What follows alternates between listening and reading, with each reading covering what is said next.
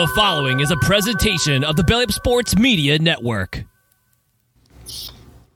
The Chiefs and the Bengals are having a little bit of an off-season rivalry going on between Travis Kelce and Jamar Chase. We'll talk about that, as well as the NFL enforcing their gambling rules, and we'll talk about some of the things that they're going to do to try to do that. And Jordy Ball is spiking Nebraska softball season tickets just days after her showing up, and we have every reason to believe it's because of her.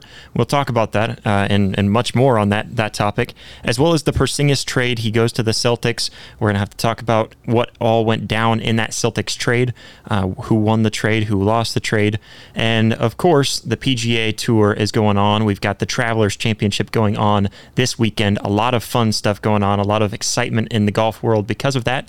We're going to talk about that and much more today on Rising to the Occasion.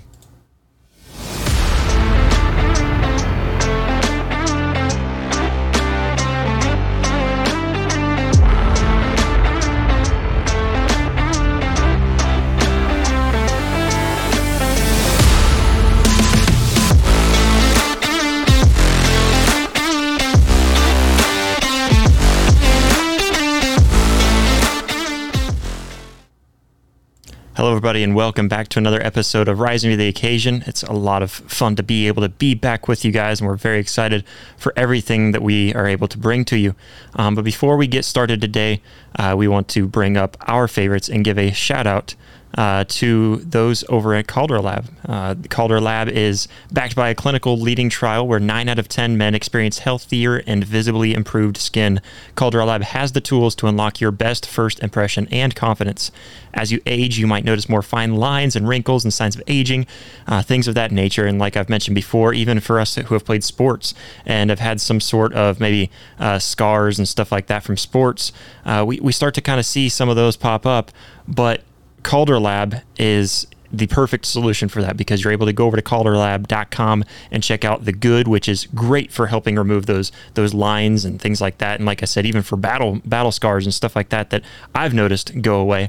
And it's just an amazing product. So it's time to take control of your skin with Calder Lab.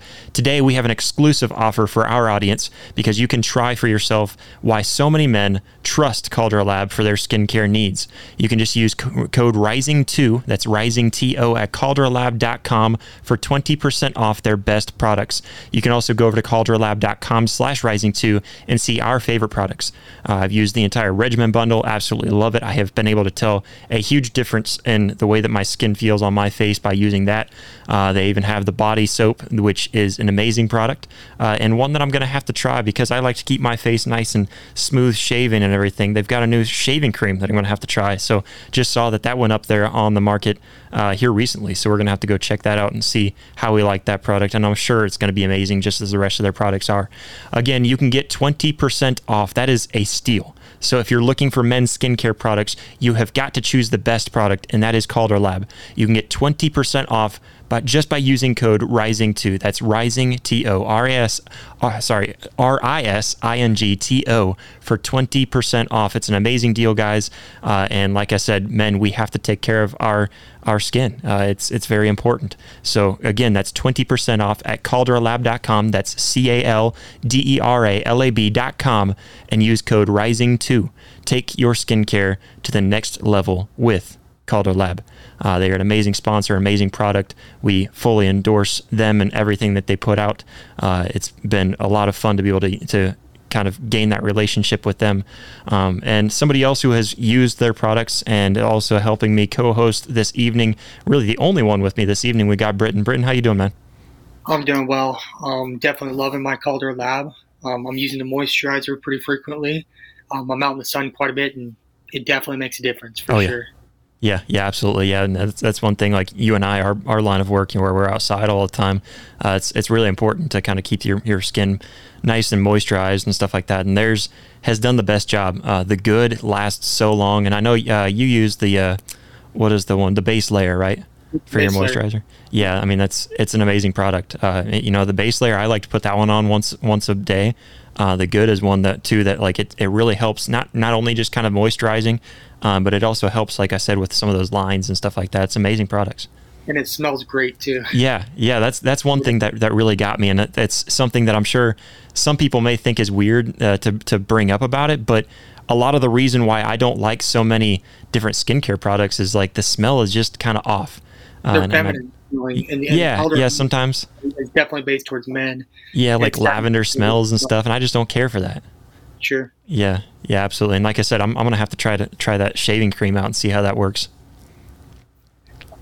There you go. Yeah, it's an amazing product. Like I said, we appreciate them over there. Go check them out, calderlab.com, and they are today's sponsor. But let's get into some sports, man. It's been a while since you've been on the show. You've just been busy with life and work and taking care of the kid and everything. But it's good to have you back on, man. Yeah, it's good to be back. Always happy to talk sports with you. Yeah, life's been busy, man. I got a 5-month-old now, and do a lot of golfing on the weekends. Yeah. So, yeah, and even though right now it's kind of that dead period where, we don't really have a whole lot of sports going on. We've got baseball, and that's pretty much it.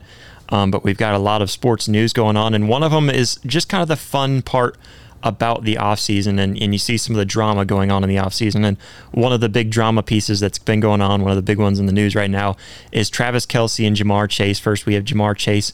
Of course, we all know he's being satirical when he says, Pat Mahomes who? And he's kind of joking about that. But Travis Kelce didn't like that. Travis Kelce, him and Pat Mahomes, very close to each other. He spoke up on his podcast, I believe it's called New Heights, with his brother Jason, and he told him, you better back it up. If you want to talk that smack, you better back it up. And he didn't really appreciate it, and just kind of calling him out for it.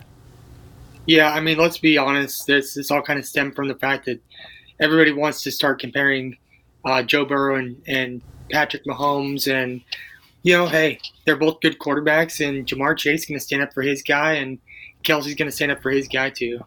Yeah, absolutely. And there's so much in today's society too, where I feel like we want to compare one quarterback to another. We want to compare, like, for example, a lot of comparisons for Patrick Mahomes to Tom Brady, just because Tom Brady, he is the GOAT, and he's the guy that has the big, the big target on his back for guys who want to be like him, and so like we try to make those comparisons. Or I've seen other comparisons too. I've seen the comparison of Caleb Williams to Pat Mahomes, and it's just, I don't understand why we have to make the comparisons of one to another rather than just, talk about what's good about each and every one of them. They've got their own specialty. Sure. With that being said, who do you like more, Burrow or Mahomes? You got to pick one. That's tough, because if I got to take the quarterback that I like his personality, I like his swag, I like his leadership, I'm taking Joe Burrow. But if I've got to go just on based on freak athleticism and freak ability to just make something out of nothing, I got to go with Pat Mahomes. So I mean, if I'm trying to win games, I'm going with Patrick Mahomes, and I feel like it's kind of undeniable. He's got 2 rings now. Yeah, Joe Burrow's got a ring, doesn't he? He has a natty ring. So I mean, and you got to think Mahomes has been in the league a little longer than Burrow. Yeah, and he's got his NFC Championship ring, so or I guess AFC Championship ring. Yeah. So yeah, I mean, he does have some rings, I guess, but just not that Pat Mahomes level. I don't know. It's really tough, because I think Pat Mahomes, his IQ is above the game in a different level. But I think Joe Burrow has a higher football IQ, if that makes sense. Because I think Joe Burrow makes the right move and makes the right decision, where Pat Mahomes is just so athletic and his brain works a different way, where he's able to be laying on nothing in the midair and throw it sidearm to throw it, or chuck it behind his head, or, whatever, these freak things, throwing it with his left hand. He's able to make those freak accident plays, where Joe Burrow just has the higher IQ when it comes to football and making the right play. Yeah. I mean, I think I'd agree with that 100%. I like Joe Burrow much better. Patrick Mahomes just annoys me. Yeah. I don't like his personality. I'm sure his brother probably looked up to him quite a bit, and that's why his brother turned out the way he did. Yeah, but I mean, what do we make about this rivalry? I mean, do you see this rivalry and think that they're being immature by kind of having this banter back and forth, or is it something that you enjoy? It's something I enjoy. I think it's something a lot of people enjoy, and I don't think either one of them are actually going at each other. I think it's just a little fun. It's a little, Yeah. these are athletes. These are dudes that are used to competition and love and thrive on competition. So this is the off season. They don't have that right now. They're hitting the same guys every day in practice, and they're chomping at the bit to, throw a little bit of competition, a little bit of, crap talking or whatever, at each other. It's all fun and games, and I enjoy it. I don't think there's anything malicious by any means behind this. I think it's just two guys that have heard the comments about, Patrick Mahomes is better or worse than Joe Burrow, and each guy's like, no, this is my dude, this is my guy. So, and Jamar Chase and Travis Kelce are all obviously two of the best at their position as well. So it's a little bit of fun. Yeah. Yeah, absolutely. I think it's just kind of adding a little bit of not unnecessary drama. I think this is kind of like some of that. I don't know if I call it necessary drama, but I would call it some of that drama that adds to the fun. And I think they're, like you said, I think they're having fun with it. And I think just because of that rivalry that's between these two teams, these are the top two teams in the AFC right now, and they have been for the last 3 or 4 years. When you compare both of them together. So, I mean, ever since Joe Burrow came on the scene, it seemed like the Bengals have really been shining. And since Jamar Chase has been there, they've been phenomenal. And then, of course, Pat Mahomes, what has he been to 5 straight or something like that, AFC championship games? So, I mean, just absolutely phenomenal. So these are definitely the top 2 teams. And so that creates a rivalry there. And so why not drag that off into the offseason? Absolutely. Yeah. Like I said, I think it's all just fun and games. And again, two guys that are, haven't been able to, talk some shit to each other for a while and haven't had that opportunity, with the games. And so a little off-season fun. Yeah, just kind of having that little bit of banter. And that's not the only kind of NFL-related news, though. We also have the NFL enforcing their gambling policies. And so kind of going through and kind of trying to buckle up things because, we've had some issues in sports in general with gambling in sports, and I just wanted to kind of get your ideas on some of their gambling policies. I guess before we get into what they're doing to try to enforce these policies, I don't know if you got to look into the policies that they're trying to set in place or anything, but do you think NFL players should be allowed to gamble? I guess gamble on sports is what I should say. No. So no on any sports? On sports, I'd have to really think about that one, to be honest with you. On football, no, I don't think they should be able to gamble on the NFL if you're in the NFL. I say that because I think it takes some of the integrity away from the game. Yeah. But as far as to say, hey, now that you're playing in the NFL, you can't bet on NBA games, and I mean, it's fun to do. We both do it. Mm-hmm. I don't really think it's fair to say that because you're an NFL athlete, you can't gamble on, the NHL playoffs or, I don't really agree with that at all, but I think I would be more on the side to say they shouldn't be able to gamble, in the league that they're in. Yeah, I totally agree with that. I think they should be allowed to, as long as they're being responsible with it, and I'd say that for everyone. I think there should be some sort of, I don't really know if you go so far as putting any kind of laws in place for this, because I feel like the government should just kind of stay out of that stuff. I think you and I are pretty equal-minded in that the more that the government gets involved with, it just seems like it gets messier. The more the government gets involved with anything, it gets messier. Yeah. So I mean, I think there should be some sort of regulation to make sure that people are being responsible with it, so that they can get help when they need to. Ultimately, I think it's just your own self-control. You need to be able to have that self-control to be smart when you're gambling. And like you and I will put $5 on a game or something like that here and there, and maybe put a bigger amount if we won something big and put those winnings back into it and stuff like that. Like you and I have both talked about that before. But to go out and just be spending your life savings, that's when you definitely need help. And some of the NFL guys, they've got a lot of money to be blowing. But the NFL, they kind of released this I guess list of things that they can do to try to kind of put boundaries on gambling in the NFL. So they're not completely taking away their right to be able to gamble, but they're putting some of these gambling policies, and I'll kind of go through the list. First is don't bet on the NFL, which I think we can all agree on. That's absolutely stupid for you to bet on the NFL, even if it's on your own team. I mean, ideally, yes, you should be able to bet on yourself, because why not? Like you're constantly betting on yourself to push yourself.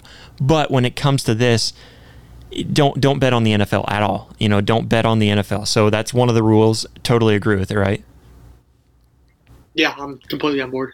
Yeah, so I mean, the other one was don't gamble at team facilities while traveling for a road game or staying at team hotels. So anytime you're in the facilities or in the vicinity of the team in these team-led activities, such as traveling or at the hotels, there's no gambling there too. No issues? I have no issues, and I have no issues because it's their job. Yeah. If I am at work and I'm, gambling while I'm at work, that's not what I'm there to do. So I'm cool with that. You're at your job. So I like that. Yeah, I like that. I like that explanation too. You focus on work whenever you're at work, and then also it says don't have others bet for you, which should be really a rule for everyone. You shouldn't be allowed to have somebody else put a bet in for you. I think that's kind of an irresponsible way to bet as well. You should be in charge of your own bets and stuff like that. Yeah, and I think that's just, they're only saying that because they know how men think. Yeah. We're always looking for the loophole. So I'm like, hey, I'm in the NFL now. I'm going to get hold of my brother and say, hey, just bet on me tonight. I'll fork you the money. And they're still betting. So, they just know that somebody's out there looking for that loophole. So I'm cool with that as well.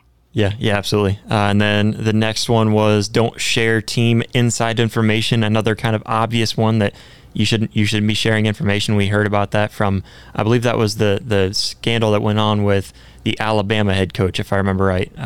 With kind of throwing a game, and it seemed, I think that was the case.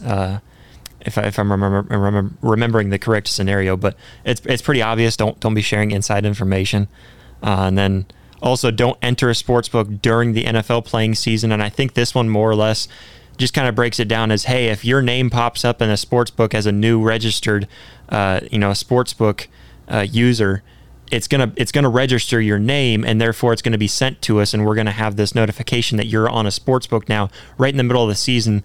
It's just to kind of keep you away from that stuff. So I think that kind of makes sense too. Sure. Again, when you're at work, you're at work.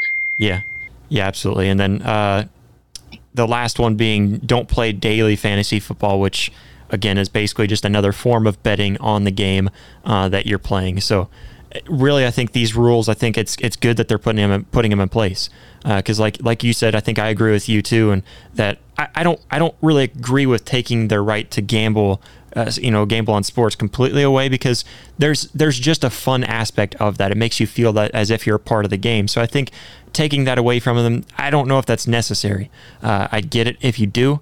But I think that the rules that they're setting in place right here, I think that does pretty well. And they've got some sort of agreement with the sports books that when an NFL player is placing a bet on themselves, that the NFL somehow has access to when they're placing bets on what they're placing bets on, to try to monitor this, which was kind of my big question. Like, how do you stop somebody from gambling?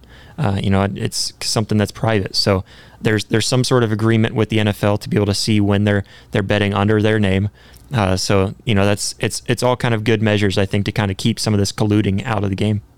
Sure. Yeah. And I think, again, there's loopholes with everything. So the guys that are not going to obey these rules are going to find ways to still continue to gamble. But the NFL is just trying to crack down and say, hey, during the season when you're working, you need to be focused on working. You're making plenty of money right now. So just focus on work. So yeah. I'm perfectly cool with the rules that they have implemented, and I'm fine with it. Yeah, and I think this takes away a lot too.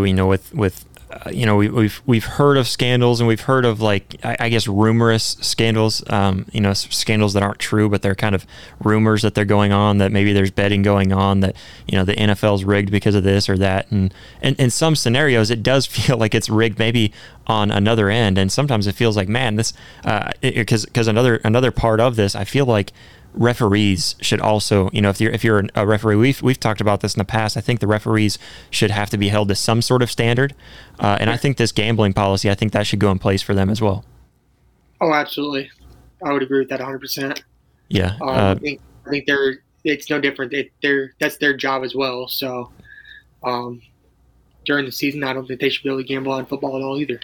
Yeah, and while we're on the topic of gambling too, I was hoping we could have everybody on so I could talk to Blake and Jeremy and see their viewpoint on this too. But there's another form of gambling, another sport of the gambling world that's been going on. I don't know if you've heard of this, but I guess there's a sports book out there, and I can't remember which one. I should have written it down, but I really wasn't planning on talking about this tonight. But it pops up in my head, and this sports book is allowing gambling and putting on wagers for the Special Olympics. Do you think that people should be allowed to bet on the Special Olympics? We're not talking like the Paralympics or anything like that. We're talking the kids with, guys or I guess people with special needs, and putting a wager on those games. As messed up as this sounds, sure, why not? Yeah, I mean, yeah, it kind of sounds messed up, but why? Why is it messed up? Yeah, they're out there competing. These are people that are competing at something too. I mean, if you want to go throw money at it, by all means, I don't suppose I have a problem. And I even looked into like how you gamble. It's not like you're putting it on a specific person, too. So I mean, I don't even that I wouldn't have a problem with. But I kind of see the dilemma that people are in when talking about this. But I've heard a lot of backlash towards this. Crane and Company. I mean, it does, and I get it. That's the reason why. Yeah, and I mean, I get it. Yeah, but ultimately, though, whenever I think about it, I'm just thinking, why do I gamble on an NFL game? Because there's two teams going at it, and I'm putting a wager on who I think the winner would be. I don't understand what the disconnect is just because they're, this is two teams of special needs, because you're betting on like USA to win against Canada or something like that. And so like, I think a big part of it, I don't think it's necessary to add this, but if people wanted to put wagers on it, I don't personally see what the actual, issue is. And I wish somebody would explain to me why they see such an issue with it, because I think just because we think that they have special needs, that then kind of takes away from it. And I think, I mean, honestly, I've watched some of these, Special Olympics, and it's really impressive, with just understanding that these are brains that aren't fully developed, or developed differently than ours, and they're still performing at a really good level, and it's really cool to see that. So, I mean, I guess I'm just curious as to why somebody would have such a moral dilemma over betting on the Special Olympics. But I agree with you. I was kind of hoping you'd disagree. Yeah, so I can tell you why it is. It's a society we live in where we want to find something wrong with everything, and that leaks over into this. I mean, because like I said, if I just say the phrase, I'm going to bet on the Special Olympics this year, I kind of sound like a douchebag. I mean, I'm not. It's no different, but it sounds bad. Yeah. So that, that's what we're going to do, is automatically just say, oh, it's horrible. Why would you?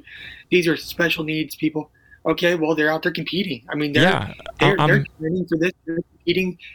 Who cares if they're special? Who cares? I mean, they're out there competing, and they've worked hard for this. It's no different to me really than any other sport, Special Olympics or not. Yeah, I mean, I bet on the Olympics. So. Yeah, I mean, I look at it and I'm just thinking, if I'm putting a wager on the U.S. Special Olympic team to beat Germany, whoever they're going against, I'm supporting them. I'm cheering for them. I guess that's where I'm finding the hard time understanding it, because like the main reason why I bring this up is because I was listening to Crane and Company kind of debate about this, and David and Jake, they were very strongly against it, and like I said, I kind of understand. It just feels wrong, and I get that, but whenever I break it down, what's that? Did they say why they're against it? Mainly just because you're betting on special needs. He even said, David said, if my little son went out there for his little league team, should you be able to bet on that? And I mean, no, but I mean, I don't see what would be wrong with it. If it was the parents betting with each other or something. Personally, I mean, again, it sounds bad. Yeah, but you have to give me a reason. So for anything that you disagree with me on, I'm fine with that. You're allowed to disagree, but I want a reason. And I've yet to hear a reason why, that's wrong. And maybe somebody can hop on our chat here and tell me how wrong I am, and that I'm a douchebag for being supportive of it. I'm cool with that, but I need a reason. Yeah, absolutely. I agree. I mean, it's one of those things where I need a real reason why it feels wrong, because like I said, I know I keep on saying this over and over again, but I kind of understand why people are hesitant towards it, but I just haven't heard a good explanation as to why it's so wrong. But yeah, like you said, drop it down in the comments. If you're watching this after we're live, drop it down in the comments anyways. We want to hear from you guys. And of course, while you're at it too, go ahead and hit that subscribe button, hit the notification bell so you will know when we're live. And you can also share it on social media. You can follow us on social media. We're on Twitter, Instagram, Facebook, and even a TikTok page too. Which our intern Jackson takes care of too. So huge thanks to him and shout out to him. But Britton, let's get on to your team, the Nebraska Cornhuskers. Some big news popped out just maybe a week after Oklahoma won the national championship. With the best record in women's softball ever, and probably I don't even think it's an arguable debate. This was the greatest softball team ever to have stepped on a field for a full season. The way that they played, absolutely dominant, and they played a very tough schedule all the way through. And even the bracket that they were put into, I felt like they had one of the toughest lineups. With Stanford, I think Stanford was incredibly strong, and then closing it out against Florida State. They did not have an easy task. I think Tennessee was another team too that they had to go against that was not an easy team to beat. So I think that you look at the entirety of their season. They faced UCLA early in the season, and really the whole Big 12 was tough. I feel like they had to go against Texas and Oklahoma, so there's some tough games there. Oklahoma State.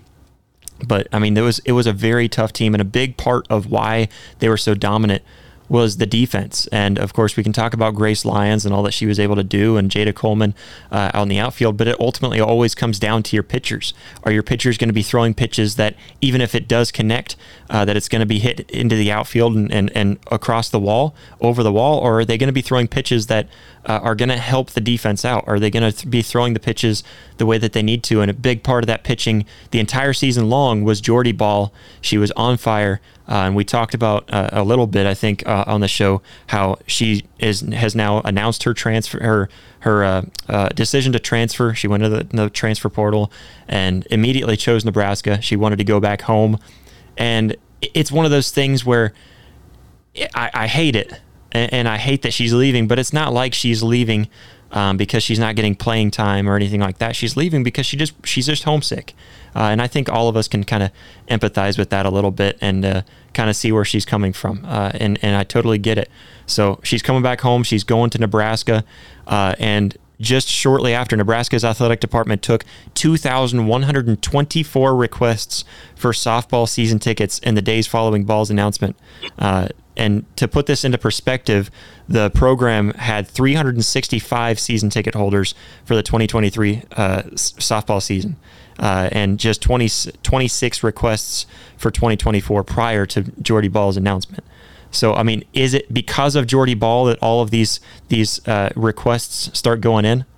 Oh, without a doubt. I'm obviously a big Nebraska fan. As soon as she went in the portal, there was speculation right away, right off the bat. Oh, she's going to Nebraska. Yeah. And I was kind of like, you know what? That actually really makes sense. But let's hold your roles a little bit here. Hold your horses just a little bit.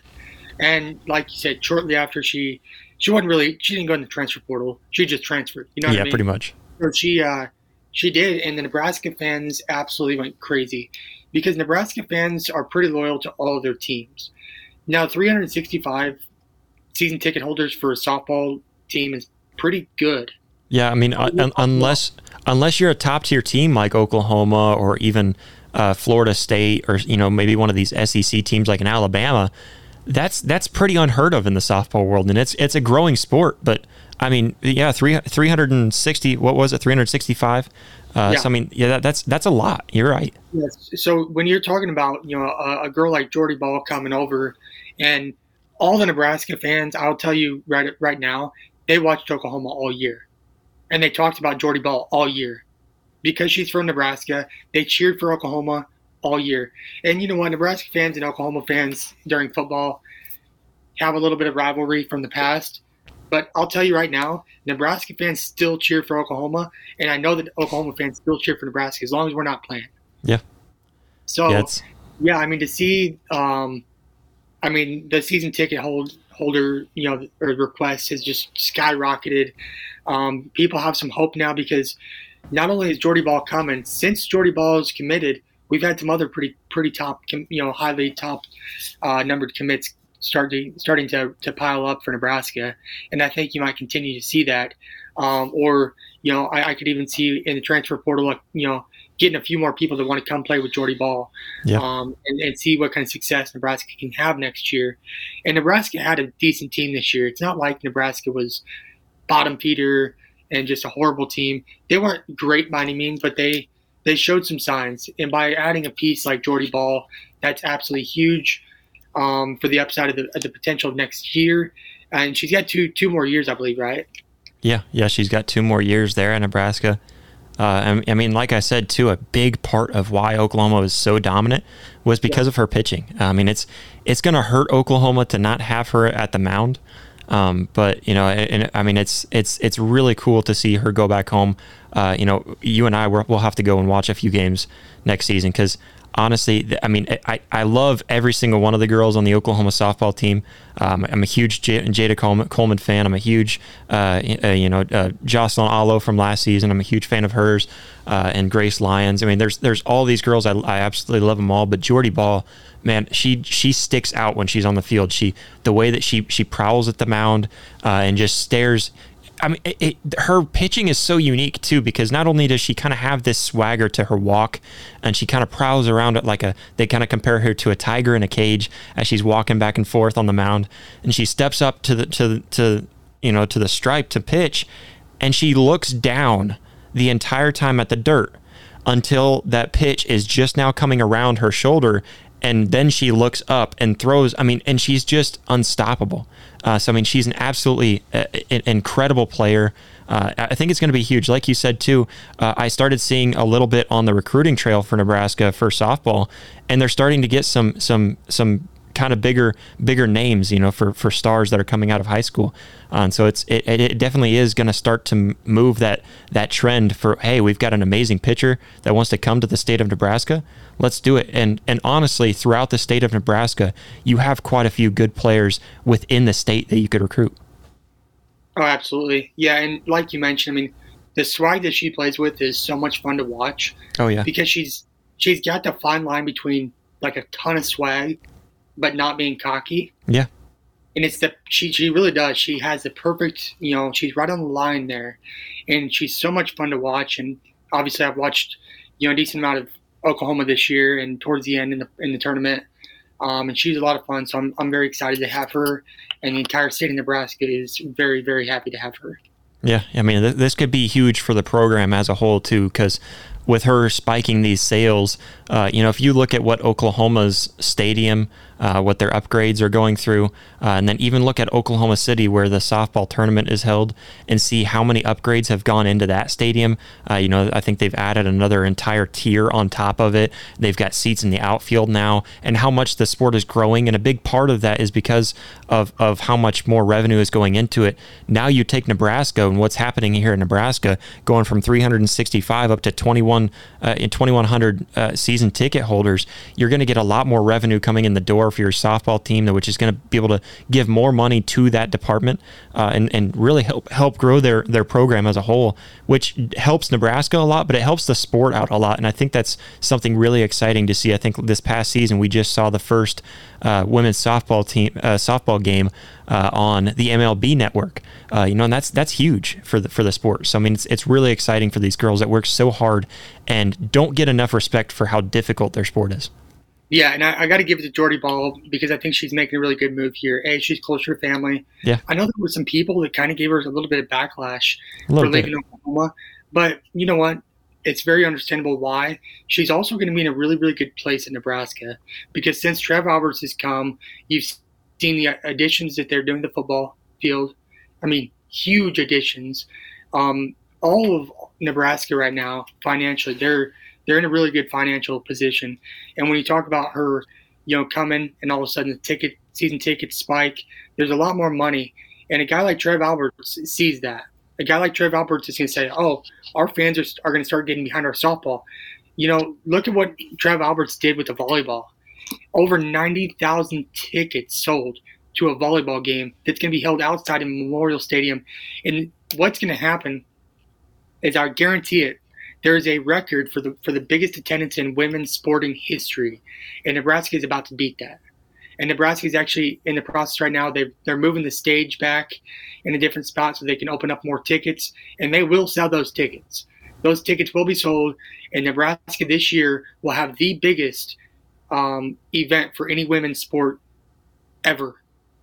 That's huge. And a guy like Trev Alberts, I commend him for doing so and for planning all of this. I know he had a lot of help, but I mean, that's huge. And, Nebraska's obviously got one of the greatest volleyball teams ever for a long time. We've always had a really good volleyball team, and our state gets behind that. But to see something like this, and I think something like this will leak over into softball, when Trev Alberts sees that our fans are starting to get behind it because of Jordy Ball.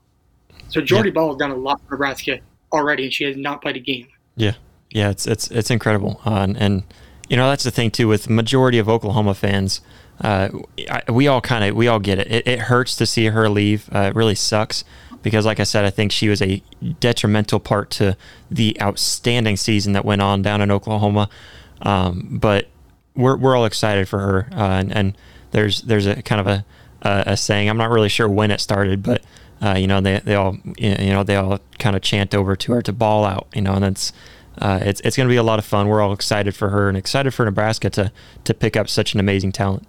But we're gonna jump on to the NBA, talk about some trades going on. We're really going to talk about the Porzingis trade and everything that went on behind that. But before we do, we got to bring up another sponsor of ours, another sponsor that we all enjoy very much on the show, and that is Built Bar. Built Bar is an amazing product. I still have some bars here. The last time that they sent us a package, this one's the double chocolate. So this was actually one of the most recent boxes I got, but double chocolate, one of my favorites, I think. I'm trying to think. There was one that I really liked too, but I can't remember what one it was. It was one of the fruity ones. But they've got just an endless array of different flavors. They're constantly coming out with new flavors, constantly getting emails about all the new flavors that they've got. And so they've got so many. So whatever flavor it seems to be your favorite, just try it out. And like I've mentioned plenty of times in the past, yes, this is a protein bar, but it's also something that's just healthier for you than candy bars. So if you're wanting to maybe lose a little bit of weight and kind of get yourself kicked off the candy bars, Built Bar is an amazing way to do it. I got myself pretty much off sweets completely because of Built Bar. I think that's a huge part of why I was able to give up so much sweets, because I would still have a little bit of a sweet tooth and craving some sweets here and there, but instead I would just go to Built Bar and it's an amazing product. It tastes really good. It doesn't have that gritty texture that a lot of protein bars have, but it's still packed full of protein. So it's an amazing product. Absolutely love them. You can go check them out at built.com. That's BUILT.com. And use code RISING2. That's the same code that we try to use for most of our sponsors, RISINGTO, for 10% off. It's an amazing product. You can get all kinds of different stuff from them too. They've got the bars like the one I just now showed you, and then they've also got some smaller little bite-sized bars. They've got if you don't know what flavor you really want, they've got variety packs that you can buy multiple flavors, and they'll send you whatever flavors you want. They've got tons of them. So go check them out, built.com. And again, you can use code RISING2 for 10% off. An amazing sponsor, an amazing product over at Built Bar. But man, let's get over to the Porzingis trade.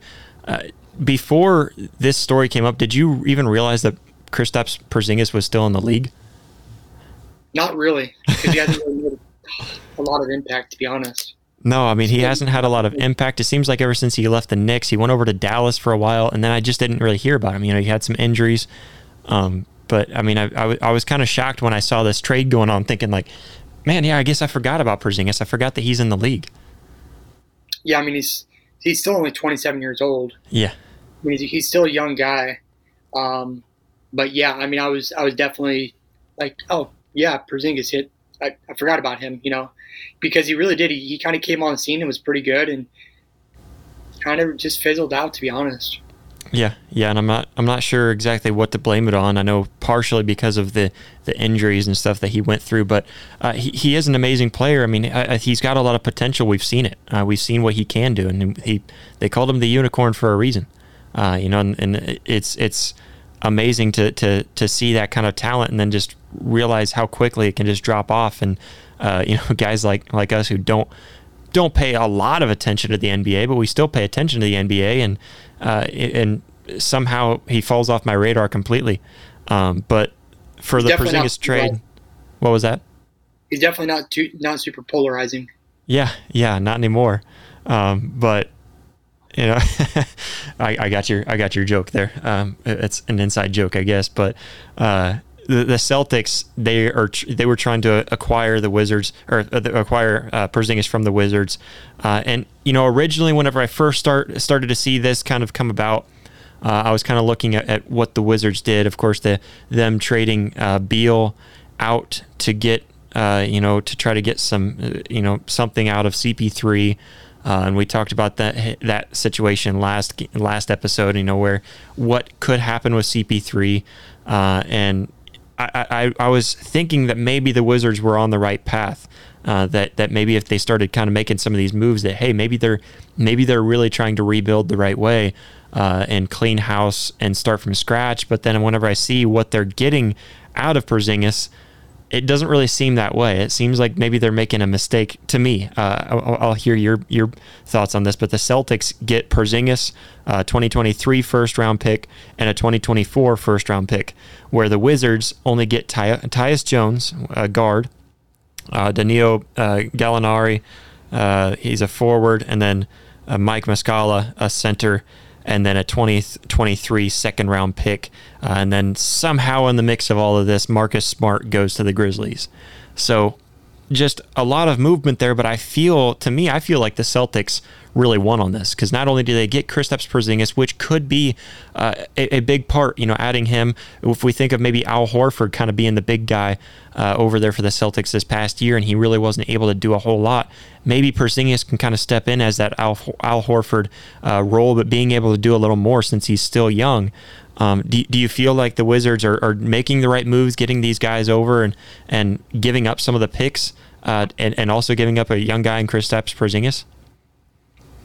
I don't really know. I think honestly the thing that I really take away from this a lot more is Mike Muscala. Yeah.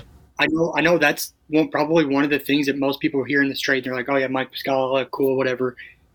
He's really good off the bench. You need that in the NBA. And this is what I've said for a long time is like, there's so much talk about all the trades that happen and these guys that go out and start the game. But if you have a deep bench, you can make it a lot further when it comes, playoff time. A good bench is key. And Mike Muscala is an excellent player off the bench. I watched him in Oklahoma City come off the bench and absolutely drop dimes from the three-point line. He's a stud. I've watched him, since his time at Oklahoma City, and he's always been a valuable player when it comes to points off the bench. He will get you points. He will find ways to get you points. And so that alone right there is worth something. And again, I think that's something a lot of people are going to overlook, but Mike Muscala is worth something. As far as Porzingis goes, I don't know. Maybe this is where he starts to come back a little bit, and I don't remember how many points he had last year, but I want to say it was probably under 34. Yeah, not much at all. I mean, he just hasn't really been useful in the league at all on any level. I mean, it's. But the first round pick, those are going to go a long way. Yeah. So that's a lot to give up, honestly, but.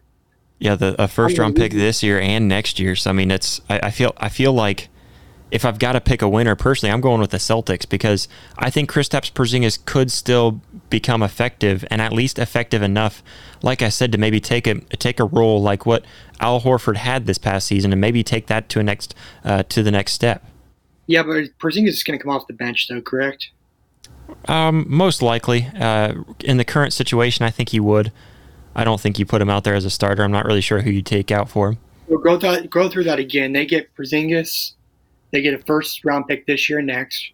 Yeah, so that's all they get. And then the Wizards get Tyus Jones, Danilo Gallinari, Mike Muscala, and a 2023 second-round pick.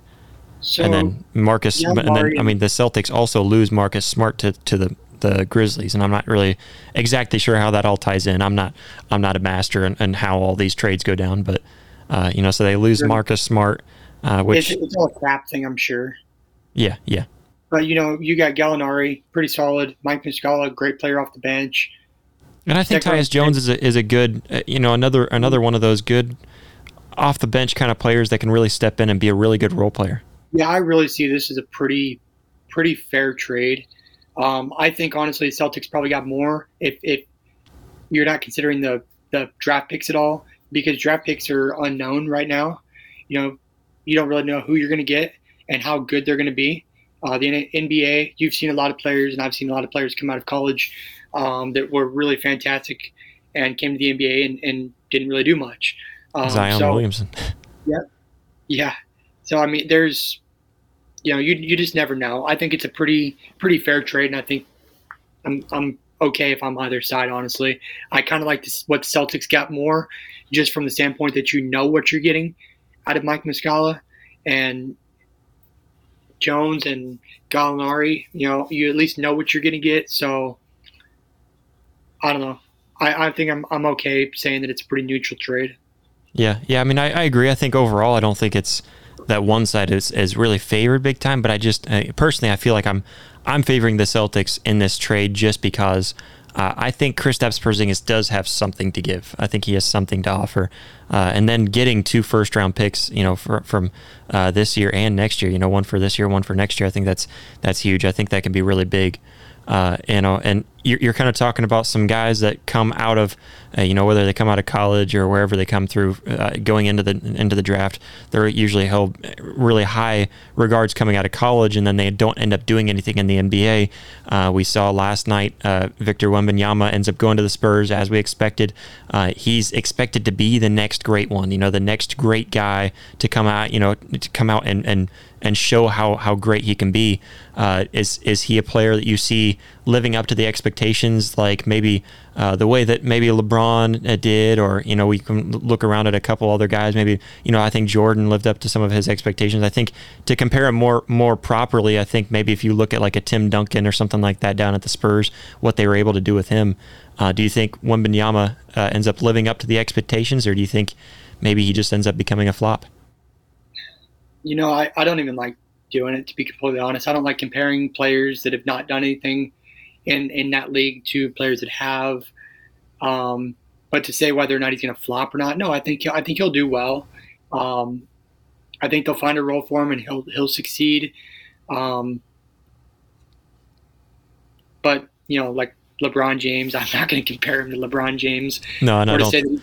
I'm not trying to compare him to them, but I'm thinking, LeBron did live up to the expectation. I think he exceeded expectations. And then, same with, maybe Michael, or I think Tim Duncan coming from the Spurs, I think is a better comparison, just because of what he was able to do. Or even if you take some of the other guys that they've had, Manu Ginobili had quite a bit to say about Wembanyama and the fact that they're getting this big guy. And it's the type of guy that the Spurs and Greg Popovich go after. And so sure. I do think it's exciting. It's exciting to kind of have this kind of generational talent be brought to the table, because and the same thing's happening over in the NHL right now, where we haven't seen that guy coming out of a draft in a long time, really in both leagues, where now in both leagues we're seeing that guy being brought to the draft, and now that guy is going to the Spurs, which is a really good place for him to go to, and then we see like Connor Bedard over there in the NHL. So it's an exciting time for sure for the young Bucks coming into each league. Yeah, definitely, and like you said, that's a great fit for him. Popovich is going to do a good job with him. I'm curious to see what they do next year. I hope he plays well, except against Oklahoma City. Other than that, good luck to him. I won't make any comparisons till I see him play. Yeah. I mean, I've always had a special place in my heart for the Spurs, for Greg Popovich and everything he's been able to do down there. An all-time great. And so I would love for him to have just a really good season before he ends up, because he's getting old. And so I would love to see him have maybe a couple really good seasons. And if we could see him win one more title before going out, I think that'd be a lot of fun. He's one of those greats that it's hard to to root against him. And so I hope that he can. Maybe Victor Wembanyama can be the guy to help bring the Spurs back to the promised land. But let's jump over. Britton and I are both big golf guys. We both love golf, and getting into the game of golf and playing golf has made it a lot easier to be able to watch the game of golf. Though, yes, I understand why it's a boring sport to watch, because I used to be in that boat. But now I watch golf, and it's incredibly fascinating to me now, just because I recognize how difficult it is. And I'm not sure how much of the Travelers Championship you were able to catch so far this weekend, but it's pretty crazy when you look at the stats that all these guys have put up so far. First off, I want to give a shout out. I think USA is back. You look at the top 5 guys right now, and they're all from the USA. So huge shout out to the country of the USA, the United States of America.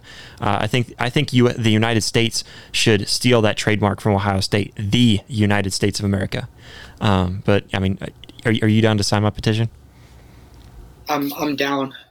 Take it away from him. But I mean, you look at the top 2 guys.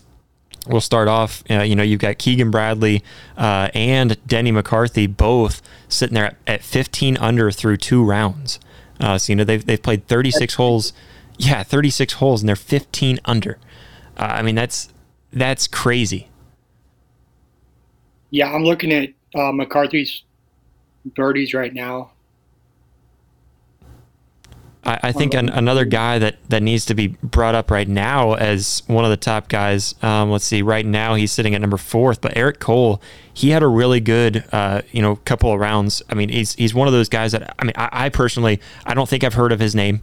That's kind of I pay quite a bit of attention to golf. I like to put in different wagers on each tournament and stuff like that. And I went on Brothrow. Brothrow had an amazing contest that I put into last weekend, and then again this weekend that I'm in and stuff. But I don't know the name Eric Cole, and he had a really good first round, but his second round today was really good. And he's sitting there in 4th place and just on fire. He had a round 2, he had 5 under in the second round. So I guess his first round was better, but still just an amazing first 2 rounds with 11 under. He had a really cool bunker shot. I think it was on hole 16 yesterday, in round 1, and where he had the bunker shot come out right into the cup. It was a beautiful shot, and just a lot of there was several holes in a row. I think he had 3 or 4 holes in a row where he was just completely on fire. You could tell he was in the zone. And so he was a really fun one to be watching. And then Rory McIlroy with the ace alert. I made sure to post that video of Rory last night on hole 8 in round 1. And he was on fire, but the ace, he couldn't believe it. That was his first ever PGA ace. I mean, for as long as... What's that? You know what he did with the ball? No, I didn't. He threw it to a fan because he said he wants to collect trophies, not balls. I like it. Well, and what's really fun right now too, it seems like ever since this live PGA stuff came out. So last weekend we saw the first of it. We saw Rory and Ricky both have an outstanding tournament. Both of them played really well, and both of them won a lot of money from that tournament. And I don't want to take anything away from Ricky just because he didn't win, because I think that's ridiculous to sit here and kind of criticize a guy just because he didn't win at all. Even though he still finished in the top 7, I think, top 5, top 10 again, and that's what he does. Yeah, that's what he's been doing. Top 10 finishes. He just can't seem to pull it together at the end. And again, like you said, I'm not going to talk bad about him. I want him to win so bad. I really do. Which one are you thinking of, Ricky or Ricky? Rory? Ricky. Yeah, I mean, he's been one of my favorites since before I was a fan of golf. Yeah, I mean, he loves the top 10 finishes, but can't seem to finish it at the end. Just not in the majors. I tell you what, right now I think he's only 8 under as we speak, but Victor Hovland, I know I'm not typically going to go with the USA here, but I really like to see him pull up and start playing well, the rest of this weekend here and make at least make a run at first place. I gained a lot of respect for him. What was it? The tournament right before the Canadian Open. Before the Canadian Open, I can't remember that far back. See, because we just had the U.S. Open, we had the Canadian Open. I'm not sure. I know which one you're talking about, but I can't think of what that would have been. Victor Hovland, they went to the playoff round, and he pretty much knew he was about to have a playoff round. He's over there, on the chipping green or on the driving range or whatever, hitting balls, knowing he's about to go into a playoff. There's some kids over there watching him, and instead of hitting balls and getting ready after he just shanked one on 18, he decides to let these kids come over and hit the ball around with him. And it was just very weird to see. Like, you have a chance to win it all right now. Like, you need to go over there and dial in and make sure you win. And he did win. And it was just so cool to see the fan interaction with him at such a high pressure moment in his career, to come away with a win. I believe he was the one that hit it on 18. He took an iron off of 18. It landed over in that water that rolled back up towards the tee box. Do you remember that? Yeah, that was insane. It went forever, and he finally finished out the hole. I think he ended up bogeying it. Kind of lost first place. He had thought, and ended up with a playoff and I can't remember who he had the playoff with. But yeah, instead of over there practicing, he's over here. He's like, sees two little kids. He's like, "Come on, come hit balls with me." And I mean, wow, that just blew my mind. I'm like, so I gained a lot of respect for Victor Hovland that weekend, and it was just so cool to see. And then he came out and he won, which was awesome. Yeah. So yeah, I definitely enjoy that part of sports a lot, and that's a part of sports that we see all the negative things that we talk about in sports, and so that was one of those moments that was just really wholesome and great to see the fan interaction there. And then, like I said, Rory earlier, after hitting a hole-in-one, his first one in the PGA Tour, he goes and throws the ball, gives it to a fan. Yeah, it's a lot of fun too to see that from these guys, and just the fact that they're on such a high level and they could afford to be such such sticklers to the crowd and to their fans, but instead they're still very in touch and recognize where they came from, and I love to see that from these guys, and I think a lot of them are that way too. But like kind of looking through here, I mean, we've got like some of the big names right now. We've got Jason Day, Tony Finau, Ricky Fowler, Cam Young, and let's see who else is sitting there. Wyndham Clark, some of the big names here. All those guys, and there's several others, but those are just some of the big names. And I'm looking through the standings right now. All of them are at 5 under, and then you jump up into the just above them. I'm trying to see Matt Fitzpatrick, Justin Thomas. What's that? What score wins this weekend, you think? Man, I don't know. Honestly, I thought like 13 to 15 under was going to do it this weekend. But after seeing these guys that are already, at 15 under, I'm kind of thinking like upwards of maybe 20 to 23 under. I mean, it's going to be insane. You're going with what? 13 under. So you think these guys start to drop down rather than climb up? Just a little bit, yeah. I mean, man, to hold 15 under, whew. I mean, if it's 20 under or whatever.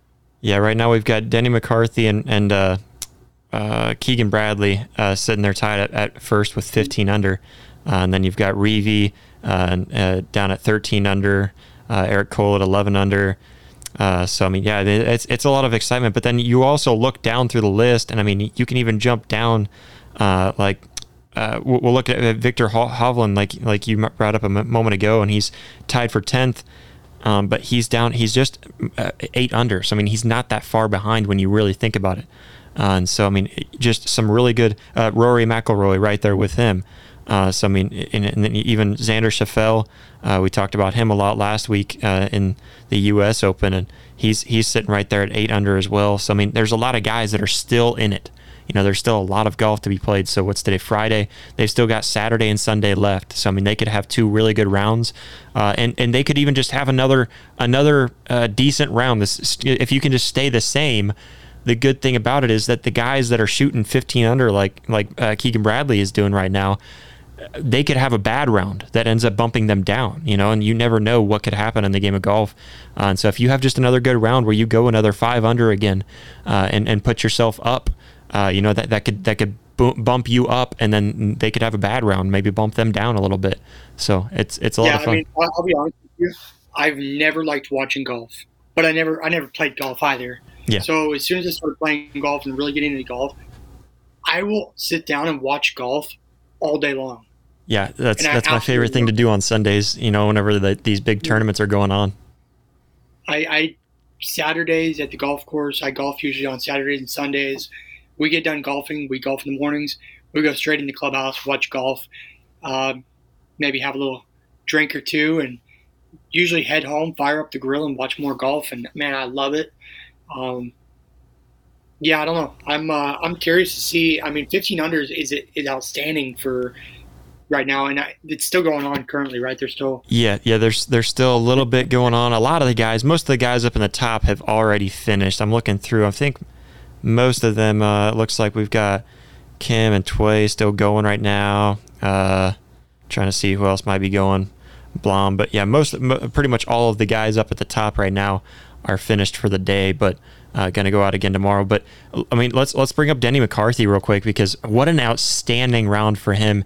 He was inches away from shooting a 59 yesterday, and ended up, he was really close on his approach shot, almost went in the hole, and then ends up tapping it in to end the day on 60. Ends the round with a 60. It was his career long. I'm not sure if that breaks any records or not. I didn't see, but I mean, that's outstanding to shoot a 60. And like I said, just inches away from a 59. I mean, people who don't play golf don't understand how difficult that is. It's hard for me to shoot under 95. I mean, that's a difficult day for me. So for these guys coming out here and shooting, half of what I would shoot on this course, it's crazy. Not to compare myself to these guys, but I did have an eagle putt on about a 6 or 7 foot eagle putt on Wednesday. And I missed it. Yeah. Still birdied the hole, but would have been my first eagle this year, and had a really good look at it, and it lipped out. Sat, a couple inches from the hole, and I sat there and looked at it for a minute. Yeah, I don't know if I should give a shout out to the good guys, but I like good. You and I, we kind of got a lot of inspiration from them, just getting started. I think they were kind of like, man, if these guys can do it, like let's do it. And so I'll still give them a shout out anyways. I mean, I think they're light years ahead of us anyways. But if you got time, go check out their round with Ricky Fowler. I think watching Ricky Fowler, like I said, he was my favorite golfer before I ever even got into golf. I just liked watching his highlights. I just thought, like, man, this guy is crazy. He just likes to go for, it's the improbable shots that he's able to make. And he was so hot when he first came to the scene. He has a lot of wins, just no major wins. He's my problem in golf. Is I see Ricky Fowler out here going for the green. He's 240 yards out. He's like, I'm going for it. And I'm like, you know what? I'm stuck right behind this tree. I've never done this shot before, but I'm going for it. I think I can do it. And I hit the tree. Yeah. Yeah, absolutely. But I mean, it's going to be a lot of fun. Who do you have right now? Who do you have? So you said you're picking 13. I think I'm going to stick with, I'll stick with a 21 under is what I'm going to say wins it this weekend. So we'll see who ends up getting closer. But who do you think is going to end up pulling out the win this weekend? Oh, that's a tough one. I mean, right now, obviously McCarthy and Bradley are 15 under. The next guy's Reavy at 13 under currently, right?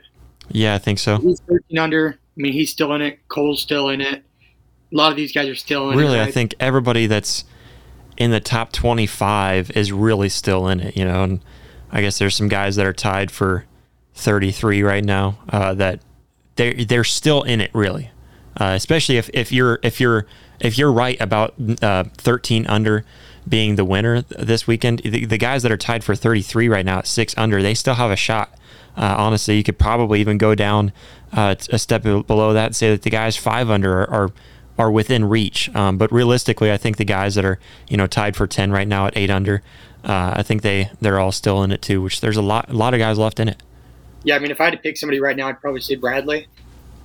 Yeah, I like it. I'm kind of sticking with Eric Cole right now just because he shocked me so much. I was watching what he was doing yesterday, and it really shocked me. And then for him to come out again today and have a 5 under in his round and 2 rounds, 36 holes and 11 under. I think he's been the most consistently hot. That I don't know. I think there's something about him. I think I'm picking Eric Cole right now, even though that wasn't my pick in the beginning. I was still putting my money on. I keep on putting my money on Ricky Fowler. I just want to see him win a major so bad. And then I also think one of these times Rory has to win another one. Rory has to win one.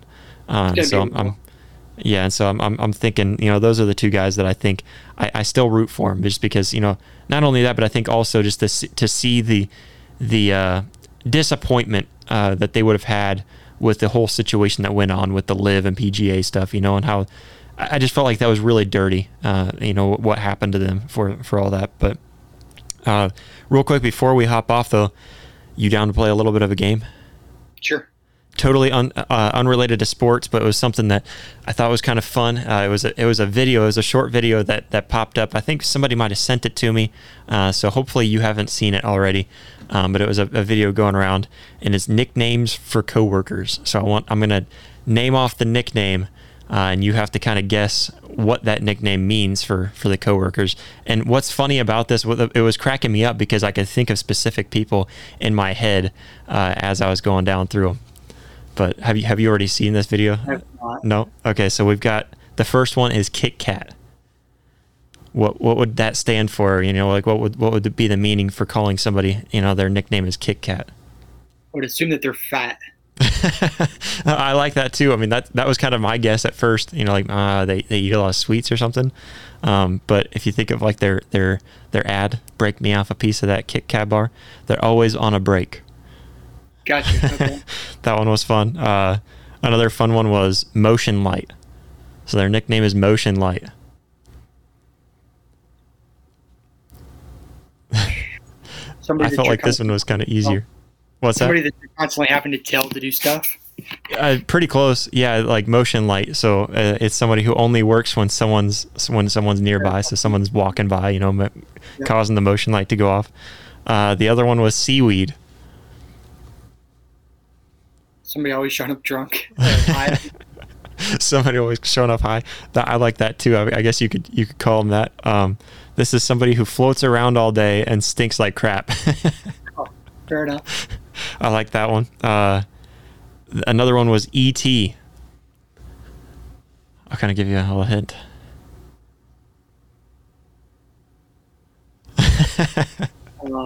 E.T. E.T. It always interrupts. No. E.T. Think of like E.T., the character E.T. What is he trying to do? Go home. Somebody who's always wanted to go home. E.T.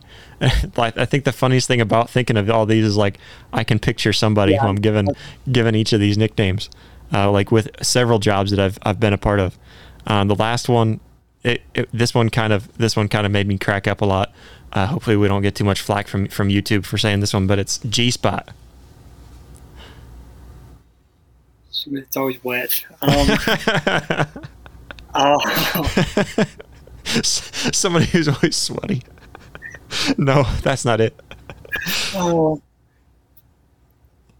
that's hard to find? Yes. You can never find them. That one was probably my favorite one. We said G-Spot on the podcast. Yeah. So, what do you think on this podcast? We like to keep things spicy. Like to mix things up every once in a while, but no, that's pretty much all we got for today, guys. We appreciate everybody for watching, for listening.